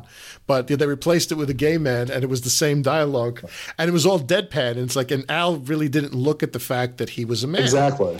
And I thought that was brilliant because that was well written. It was great comedy. Right. And you got the point across because I think like in a subtle manner, they got a point across that it was okay. Right. That the Pete character and Andy were gay. Right. The other episode I remember that I really remember was the one where the Polk High football rematch where their teammate transitioned. The problematic thing in that episode for me was how, I'll say it. They, touch her without her consent, which obviously is like today, like, whoa. I mean, they kind of went past that. They didn't really, focus on it after that. And so, yeah, again, for, 94, whenever that episode was, I mean, it's like, Jesus. That would have been right around the time of the Ace Ventura thing, which Ace Ventura, like the whole, again, and Ace Ventura is the reaction of the men, they all, when they see, the penis tucked poking out, it's like, they all spit because they kissed her. And with that, it's not because there's the common trope is like gay or trans villain, they're mentally unstable because of it. Goes back to like Basic Instinct and Silence of the Lambs, the two early ones in the 90s, which, and I say, if someone's psycho, your orientation has nothing to do with it, period. But with Ace Ventura, it's because I assume you both have seen that movie, correct? Yep. Yeah. Because, the character of Lois Einhorn or Ray Finkel playing Lois Einhorn is because, he did that for manipulative purposes.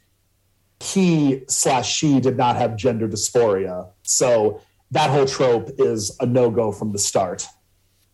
You can't claim that trope. How they reacted to it, that's not appropriate today. But the whole trans villain or whatever, it's for that one, no, it doesn't apply.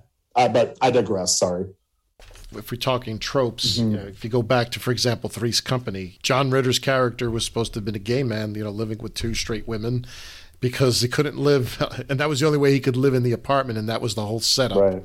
Right. And there were always like that joke, but there were always certain tropes. Now, most of those tropes are considered antiquated today, right? Yeah. Because again, most people aren't in the closet. Excuse me. Not that they aren't.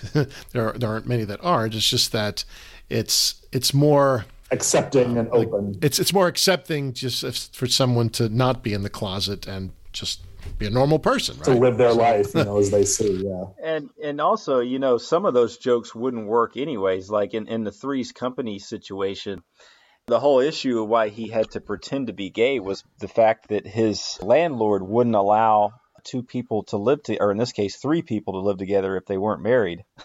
But nowadays, I mean, who the hell cares? Okay, you have your girlfriend living with you, or you have your boyfriend living with you, or you have a male roommate or a female roommate. Like, who gives it? Who the hell cares? You know what I mean? Right. But you know something? But that does go to like the social mores of the era. Yeah. If you go back 50s and 60s, I mean, that was probably very unheard of. Yeah. But nowadays, it's like, what's to say? It's like you don't know if there's a heterosexual couple, if they're married or they're just, boyfriend, girlfriend, or whatever it is. Well, right? I mean, let's face it. It doesn't matter. The cost of housing today, it's like, save on rent or whatnot. It's like, yeah. It used to be that, well, it was socially frowned upon, right? That, for these things. But again, moved on. I guess, we'll get to our ratings. Mm-hmm. All right, so stay tuned, and we'll be right back. No, ma'am, we'll be right back to wrap up this week's review. Be sure to join their Facebook group page for all the podcast news and updates.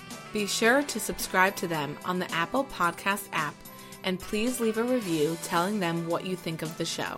To subscribe to their YouTube channel, just go to channels and search up Married with Children podcast. Join their Patreon and support your favorite podcast with a small monthly donation. You can email them at marriedwchildrenpodcast@gmail.com. Thanks for checking out this review.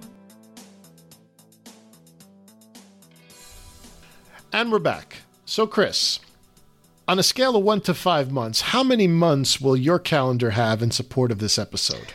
Well, let me first start off by saying, I think it probably comes to no surprise to listeners that I do have some issues with this episode. I kind of touched on them as we were going along. The first one being that, as we know, Katie Sagal is not present other than a very brief 30-second scene where she's in the limo. As we know, she was out on maternity leave here. Also, Amanda Bierce is not present. She's the director. So we're missing two of our big six characters. And that's going to be the going thing for many episodes throughout this portion of season 10. And that's a challenge, because you have to have episodes now that are basically centered around either Al, Bud, or Kelly, with two of your main characters missing. The other issue I have is that there really isn't a very strong B plot. For me to really, truly, love an episode, there has to be a good A plot and B plot. The B plot is Kelly's looking at calendars for Usk and Ukla. And then we also have Griff and Jefferson that are, spying on the calendar shoot, and then they're watching TV at the end. But there really wasn't a strong B plot. Now, with that said, I did like the A plot, and I will admit the writing was a bit sloppy at times. We touched on that. A lot of the jokes really didn't land, but I did like the A plot. I thought it was a strong idea. Bud developing this calendar and him really having the hots for this girl, and he gets to kiss her and all this stuff, and she's gonna announce, he's quite the kisser and blah, blah, blah on TV. This is going to be a great moment for him. And then we get the bomb at the end. And I will say that when I'm rating an episode, one of the things that really helps it is having a good ending. And this is an episode that, due to the issues with the B plot and two big characters missing, I was probably going to go below a 3 on this. But I think that that ending really saved the episode. So I will say I like this episode. I don't love it, but I do like it. I find it to be funny. It has some good parts and a great home run ending. So I'm going to give it a 3 out of 5. All right. Very good. So, Stefan, on a scale of 1 to 5, how many months will your calendar have in support of this episode? I am also going to give it 3 months. That's actually what I was thinking, even going into this. Chris, I really second pretty much everything that you say. I think it starts the, Peggy's absence in the show, which again, was justified, but she still was missed. They interspliced her in, but, still was not the same. And yeah, the lack of Marcy in this at all, it seemed like it would be great for her to be like, I can't believe you're sinking to the level of your Neanderthal father, Bud, whatever she would say. A kind of a missed opportunity to have her included for just like 30 seconds or a minute. And and as you said, there really was, I wouldn't even say there was a B plot at all, because Kelly, he got the idea from Kelly, and then, with Griff and Jefferson, that was related to what he was doing directly. They weren't, we're like taking we're looking for Bigfoot in, rural Illinois, or so that's why we have our cameras, but this is so much better. We'll do this instead. A couple extra lines of dialogue could have addressed that, but they didn't do that. And I will agree that the ending saves it. I would otherwise rate this a 2, but the ending definitely gives it a 3. For me, it's like I said, I think it's the best twist ending of the show since, Steve faking his impotence way back in like season 3 or whatever that was. Yeah. Yeah, hey, Stefan, by the way, I wanted to say thank you for pointing out that the actress that plays Krista Allen, I wanted to say thank you for pointing out that that's the same girl from the elevator scene in Liar Liar. I really can't believe that I never made that connection, because I love that movie. That's a masterpiece. But that makes me like this episode a little bit more as well, But, and, another thing I'll add is, I mentioned that we're missing 2 of our big 6 characters, Peg and Marcy. We really don't get a lot of Jefferson and Kelly either. I mean, they're sort of peppered into the episode a couple of times, but they're really not important to the plot, really. I mean, they just pepper them in a couple of times. But yeah, thanks, man, for pointing out that about Krista Allen. I can't believe I never made that connection. So IMDb is a wonderful thing. It is. Yeah, it definitely is. All right. Well, for myself, I guess I'll give you guys the number at the end. But I was just not pleased with this episode. I sort of, as we discussed it, it's like, I feel like, this whole thing about who the hell is this Babcock character? Like, we've never heard of him. He's been in this shoe store for 20 years. I understand there had to be a construct. I feel like there could have been some continuity back with Morty. The fact that, the entire dialogue between Floyd and Al is just purely farcical. I mean, there could have been a little more realism. Like, Al could have been a lot more sarcastic. The dialogue for Al could have been a lot more sarcastic in terms of, how he was insulting Floyd. And it's like, little Floyd is like one of those guys that, you just want to like slap him. He's got like this this face that it's like he's just an annoying character. And I understand like the actor's got to do that. Yeah, the only other role I remember that actor in was, there was a very short-lived, Chris, I don't know if you remember this show, from 1996, a Saturday morning show on ABC. It was called Bone Chillers. No, I don't remember that. It was based off of a short-lived book series. It was literally like a dollar store Goosebumps. I'm not even kidding. That's what it was. It is most known for, I believe, if not her acting debut, one of the first things Linda Cardellini ever did. You know who she is, right? Sure. Yeah. I digress. Sorry. Don't mean to interrupt. No.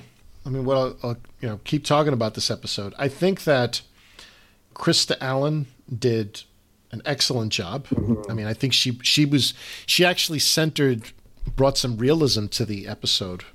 Yeah, I will say she is a really great actress. She's not just, like a quote unquote hot piece of ass, like a lot of the guests on this show. Even as we have interviewed some people, we found that, they're a lot smarter than their on-screen characters. As you've said, you've got to be smart to play dumb. That's right. Yeah. And, but I think the fact, like I said, I give her a lot of credit for being a comedic actress. Her timing is excellent. I want to find her stand-up comedy now, because I'm a pretty big fan of stand-up comedy in general. Between, the dialogue that was written between Bud and Crystal Clark, right, we'll use the character name, was very good. I think it made it believable, but everything else was just super farcical. And I just don't like that type of comedy. So I'm going to give this episode 2.5. So that's it. So, Stefan, thank you so much for joining us. The fans got to hear you twice so far this season, and I believe you're on deck for a couple more episodes this season, so we're looking forward to it. Yeah, I'm looking forward to it as well. Yeah, thanks for joining us, man. All right. Chris, anything else? No, that's it. I mean, we talked about it. I will say, when I'm doing my ratings, I like to compare to different episodes. I will say I like this one better than Barely Men. So, I gave Barely Men a 2.5, so I feel like I had to give this one a 3. I have not listened. I think Barely Men. What was that? Oh, I was going to say I have not listened to that yet. I'm planning to do it on Monday when I drive up to Duluth to see my friend. I'm looking forward to it. Okay, yeah. Barely Men. I mean, of the regular Married with Children episodes, not counting the spinoffs, I think Barely Men might be my least favorite episode that we've encountered so far. It crossed into Looney Tunes territory. Yeah, well, it's funny, Chris, because you gave it a 2.5, so you gave this one a 3. Right. I gave that one a 2, so I went up a 2.5. So I think we both agree we like this one a little bit better. Yeah. In all honesty, I feel like I was not saying much. Yeah, I feel like I was being pretty generous giving Barely Men a 2.5. I mean, the way I see it is okay, top of the heap is a 1. Enemies that we're going to do soon will probably be a 1. I was just going to say. Yeah, I gave Radio Free Maine. I think I gave Radio Free True Maine a 2 or something like that, or 2.5. I can't remember. I actually liked Radio Free True Maine a little bit, at least. It's the best of the pilot. Yeah, I enjoyed. I'll tell you, with Radio Free True Maine, I actually enjoyed producing it more than reviewing it. And we had Jerry Herring on that one, which was awesome. The main thing about Radio Free True Maine is, I'm biased because I love Carrie Russell. I always have. I think she is one of the most underrated actresses working in Hollywood. Yep. No argument from me. But Stefan, thank you so much. So next week on the Married with Children podcast, Team Australia and Stephen Scott will be reviewing The Agony and the Extra C. It is Marcy and Jefferson's wedding anniversary, but Jefferson is in the hospital, recovering from a physical trauma. Kelly and Bud visit Jefferson, and he recounts the events that led to his being hospitalized, starting with the party that the other members of No Man threw for him at the nudie bar. So thanks again, and tune in next week. As always, same Bundy time, same Bundy channel.